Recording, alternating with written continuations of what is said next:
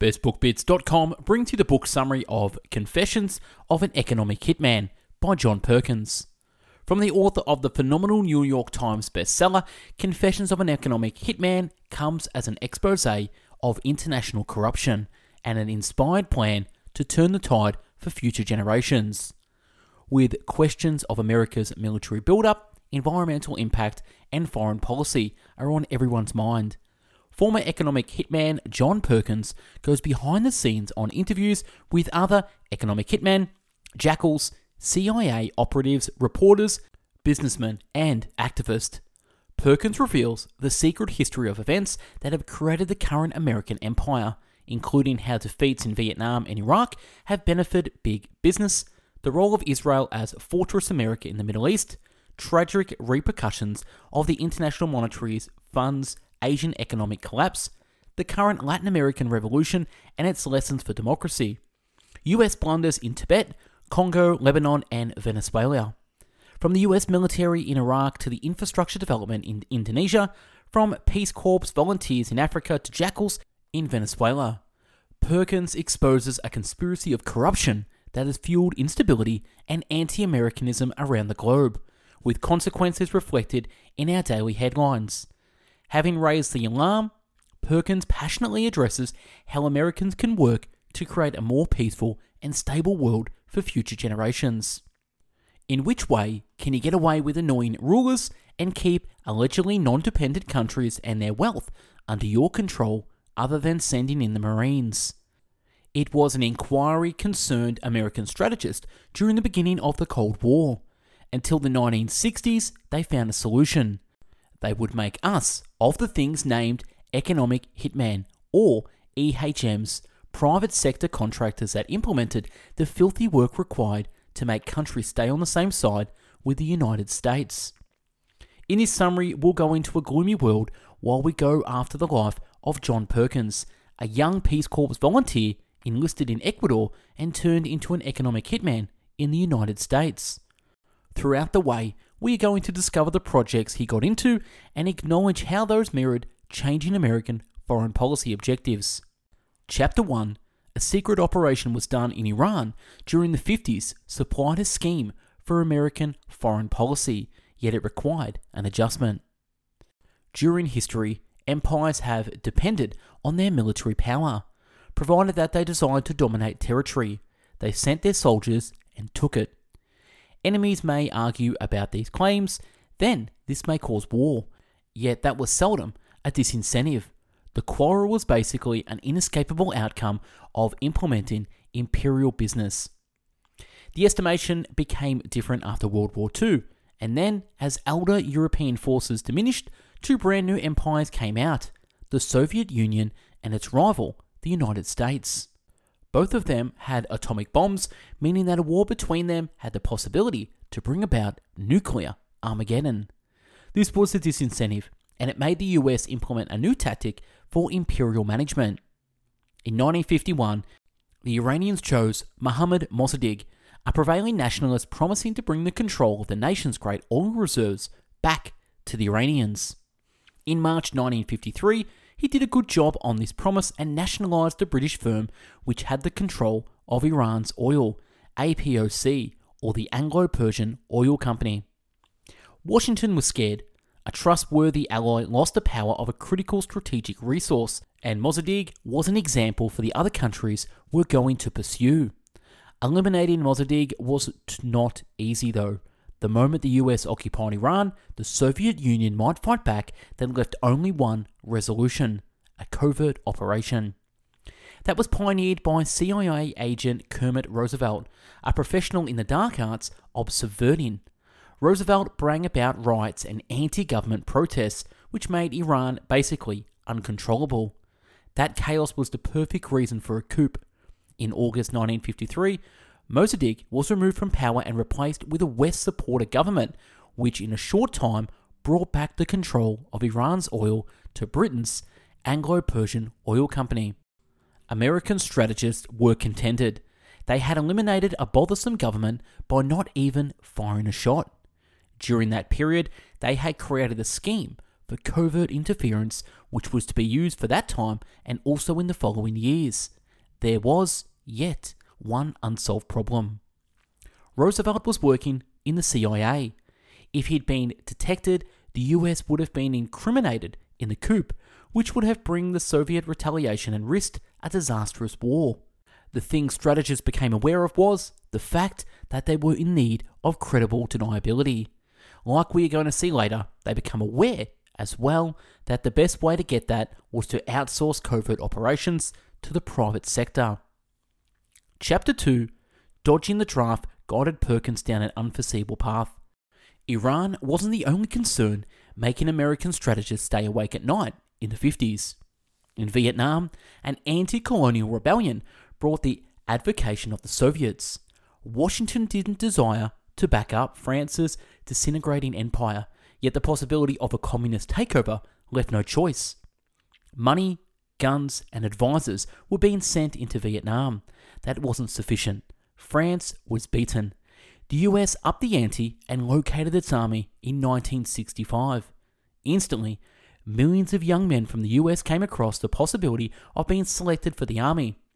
The writer, John Perkins, who was a 20-year-old high school graduate member of a conservative family in New Hampshire, was one of these men. An intuitive resistance, he was distressed to deter being sent to Vietnam to attack the enemy, who he thought was right. With great irony, his trials to avoid being drafted were going to make him a committed servant of American force.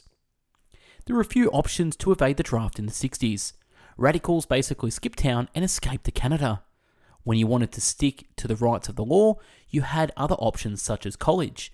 That was solely a temporary solution.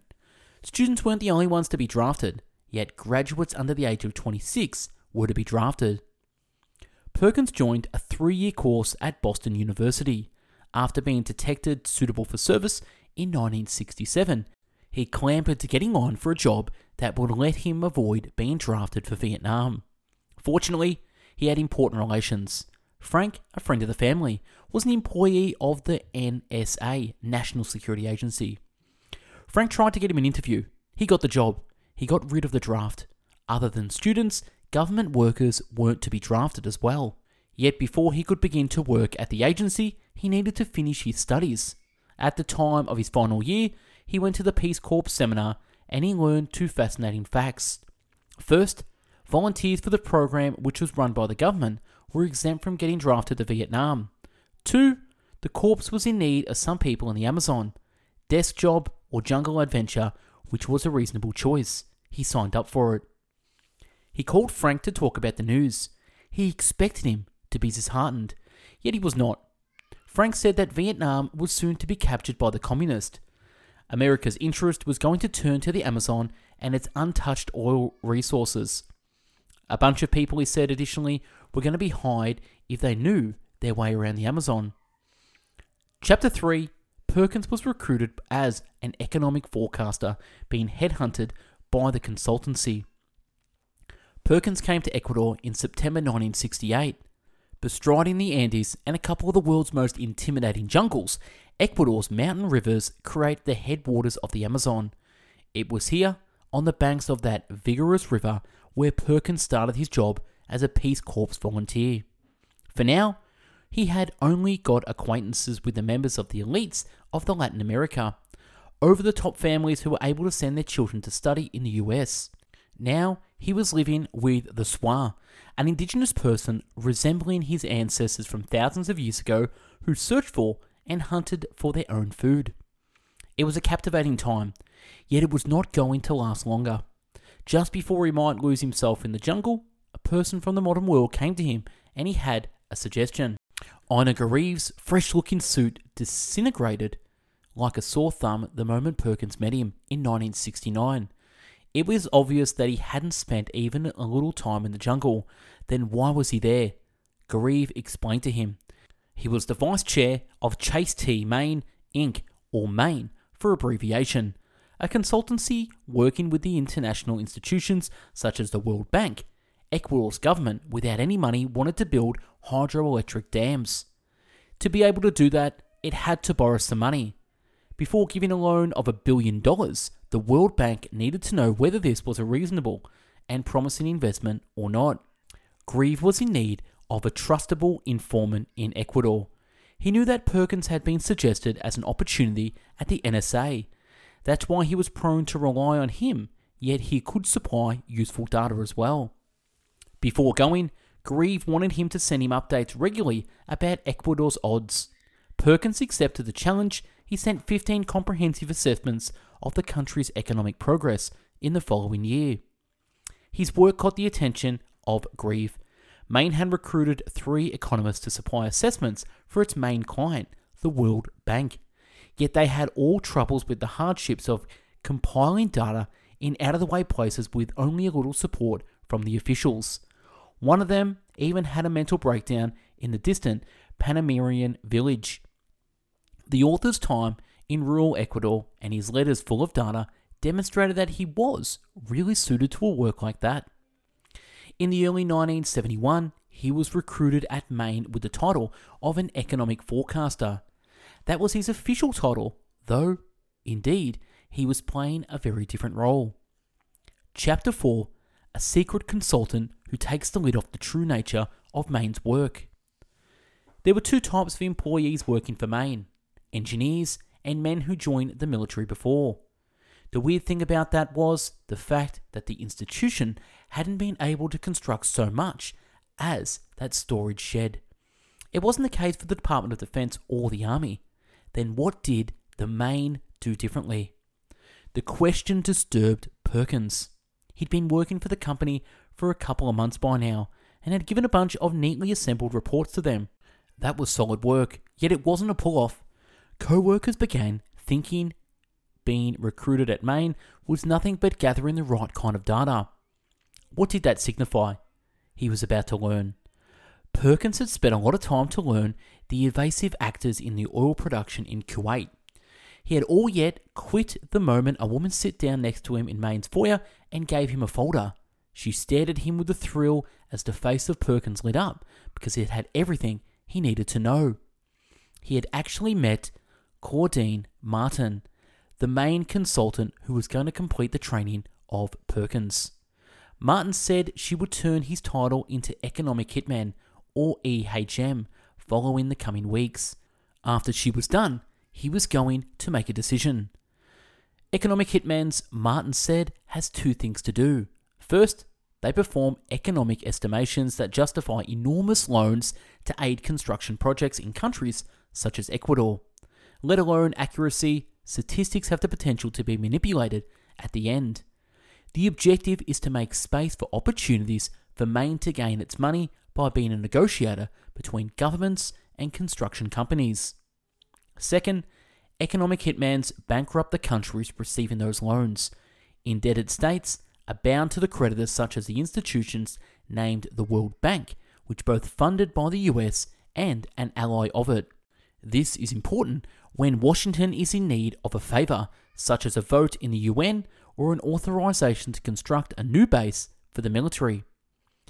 As a return for this work, Perkins had a right to demand 2 things from Maine. 1, enough money to make sure that he would never be in need of money. 2, was a life of opulence and fascination.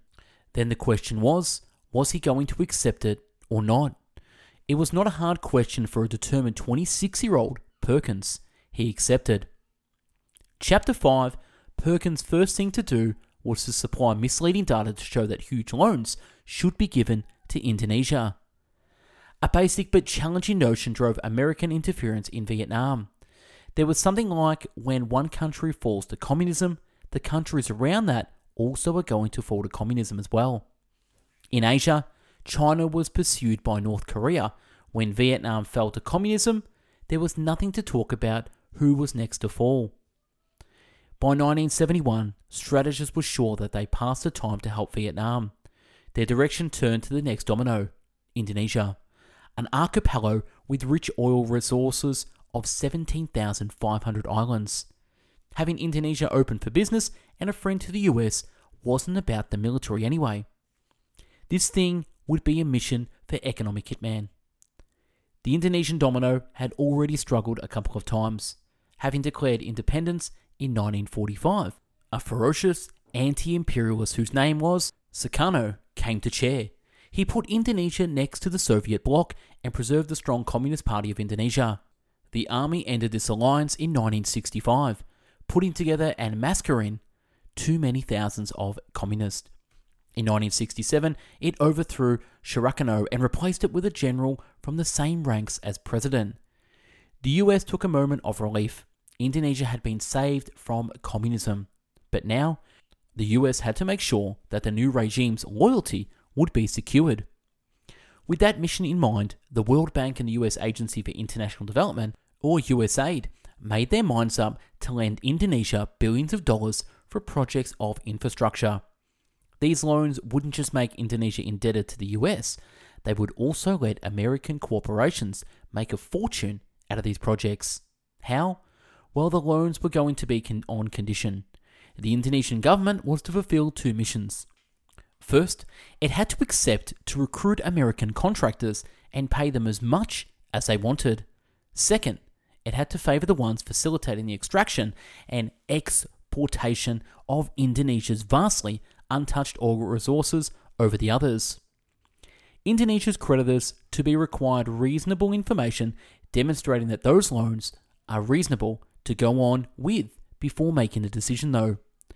The author was sent to Indonesia in the summer of 1971.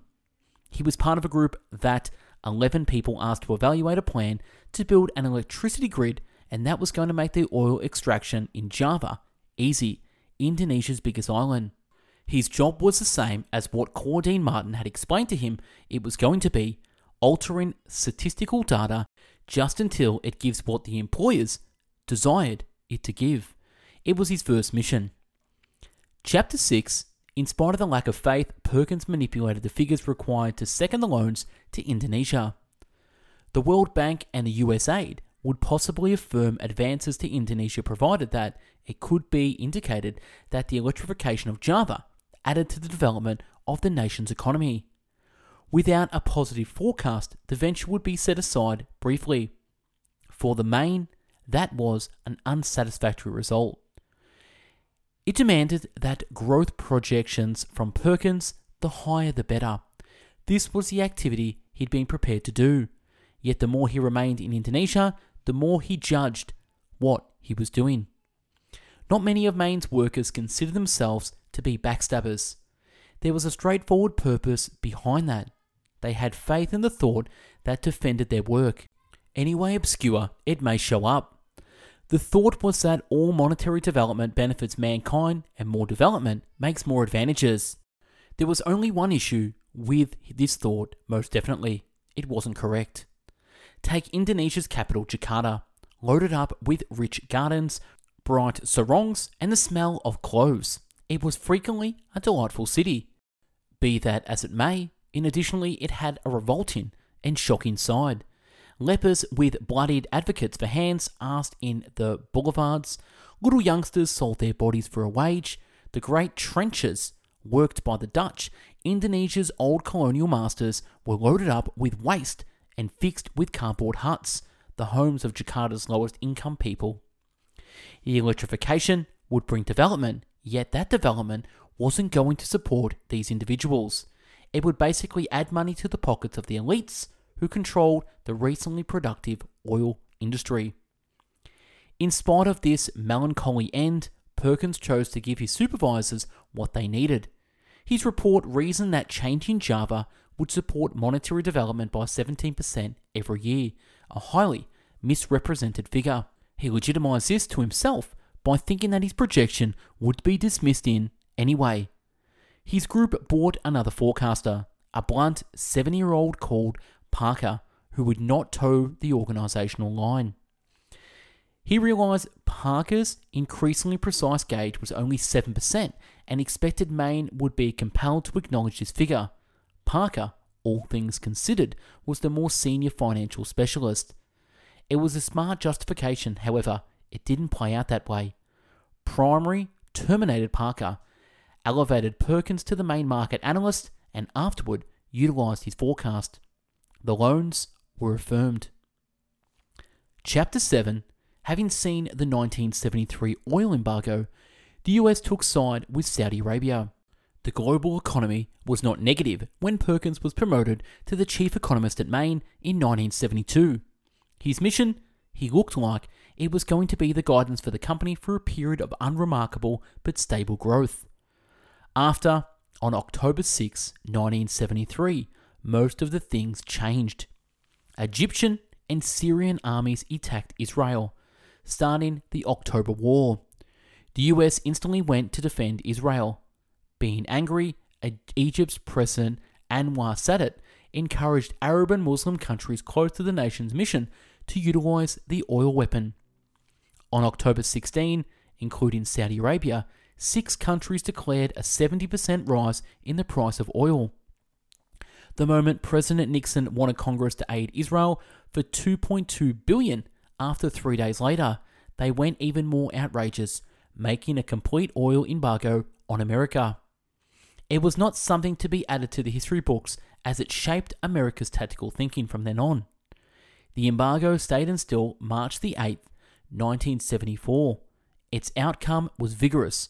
On January 1st, 1970, Saudi oil worth $1.39 for one barrel. After 4 years, it was being sold for $8.32 for one barrel. In the United States of America, this instant price surge intimidated to perform a critical industrial input, all yet too expensive to be afforded. The economy entered a recession, then the US was forced to the edge of a second Great Depression. Fortunately, they lifted the embargo before a possible second Great Depression happened. Yet it was something that the American politicians weren't going to forget anytime. Washington and Wall Street were sure to do everything they were capable of to stop that from occurring again. Like we've already seen, securing America's way into the oil had been a strategic consideration. Having experienced the embargo, it started to be something more than this. It was an obsession. On the other side of the equation was Saudi Arabia, a little actor in the international politics until 1973. It instantly became a milestone of international politics. From then on, the US had to acknowledge the conservative kingdom's significance for both its economy and the way it lives. The thing, from the point of view of the United States, was Saudi Arabia was not something like Indonesia. The instant increase in oil prices has inundated the US royal coffers. It had the potential to do whatever it wanted. That's why the strategy proposed by the economic hitman, playing with debts to have the control of the country's leaders, wasn't going to work. Solving the Saudi Arabia problem would require a new solution. Chapter 8. Washington needed to find out the thing that Saudis desired and the only way that they were going to make sure its oil supply. In 1974, a Saudi diplomat handed the author a photo of Riyadh, the country's capital. It demonstrated an official building with a pile of garbage standing in front of that government building. In this pile of garbage was a crowd of goats.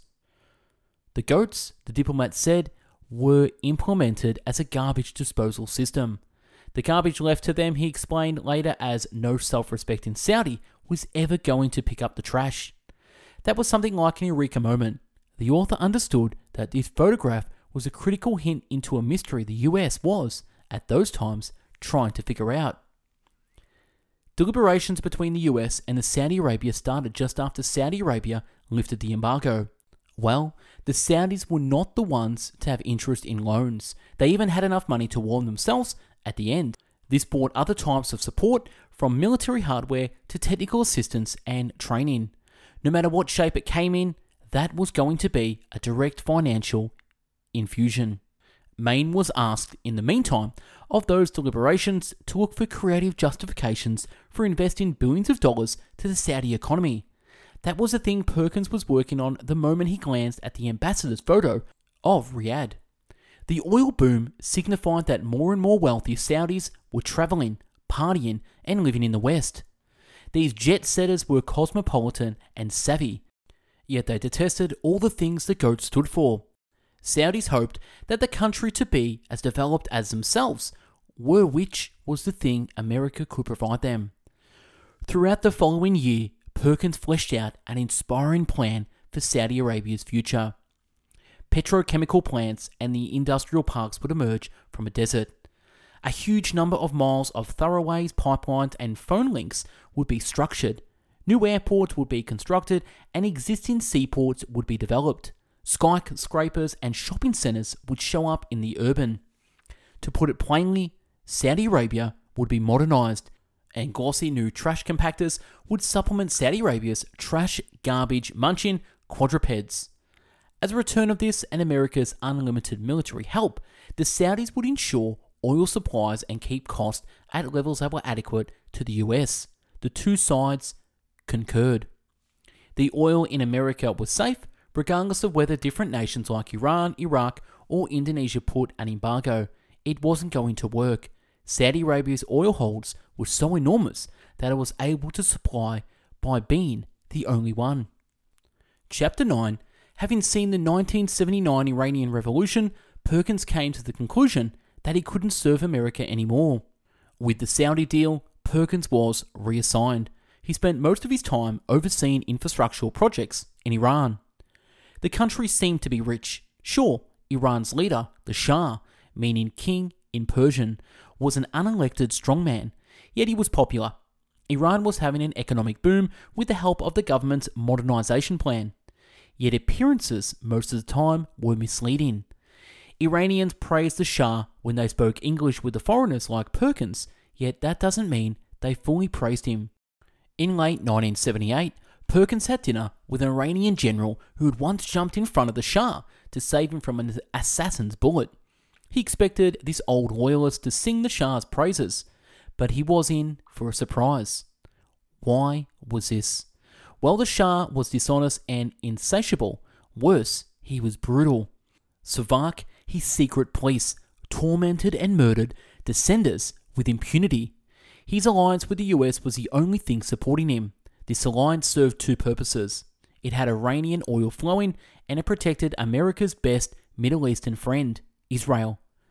The people were against these policies, yet that's the reason he wasn't chosen by society. Anyway, the general came to the conclusion that you can only suppress people's real feelings for so long. One way or another, they uprise. He was on the right point. The first protest began in late 1978. Soon, Iran was in agony of a popular Islamic revolution. Fearing for his life, the Shah escaped in January 1979. It was an eye-opening moment for Perkins. The US oppressed the country to protest its own interest, but now it had to face the outcomes, which were the anti-American rage. Confessions of an Economic Hitman by John Perkins Book Review. The Cold War was a cagey issue. Both the US and the Soviet Union, the world's just outstanding domains, needed to extend their capacity while keeping away from a cataclysmic nuclear war. The US found a response to this strategic problem in Iran, where it trialled another yet covert strategy in the mid-1950s. Afterward, this methodology would be reappropriated to the private division, which would utilize economic hitmen, like the Creator, to do Washington's bidding. From Indonesia to Saudi Arabia, these economic hitmen would start to lead the pack in satisfying America's foreign policy objectives. And that's a wrap on this book, Confessions of an Economic Hitman by John Perkins. If you want this summary in PDF format, click the link below where you can download this. Subscribe to the channel. We've done over 700 video, written, and audio book summaries. You can find us at bestbookbits.com. Now, if you're sick and tired of reading books by yourself, I have a solution for you.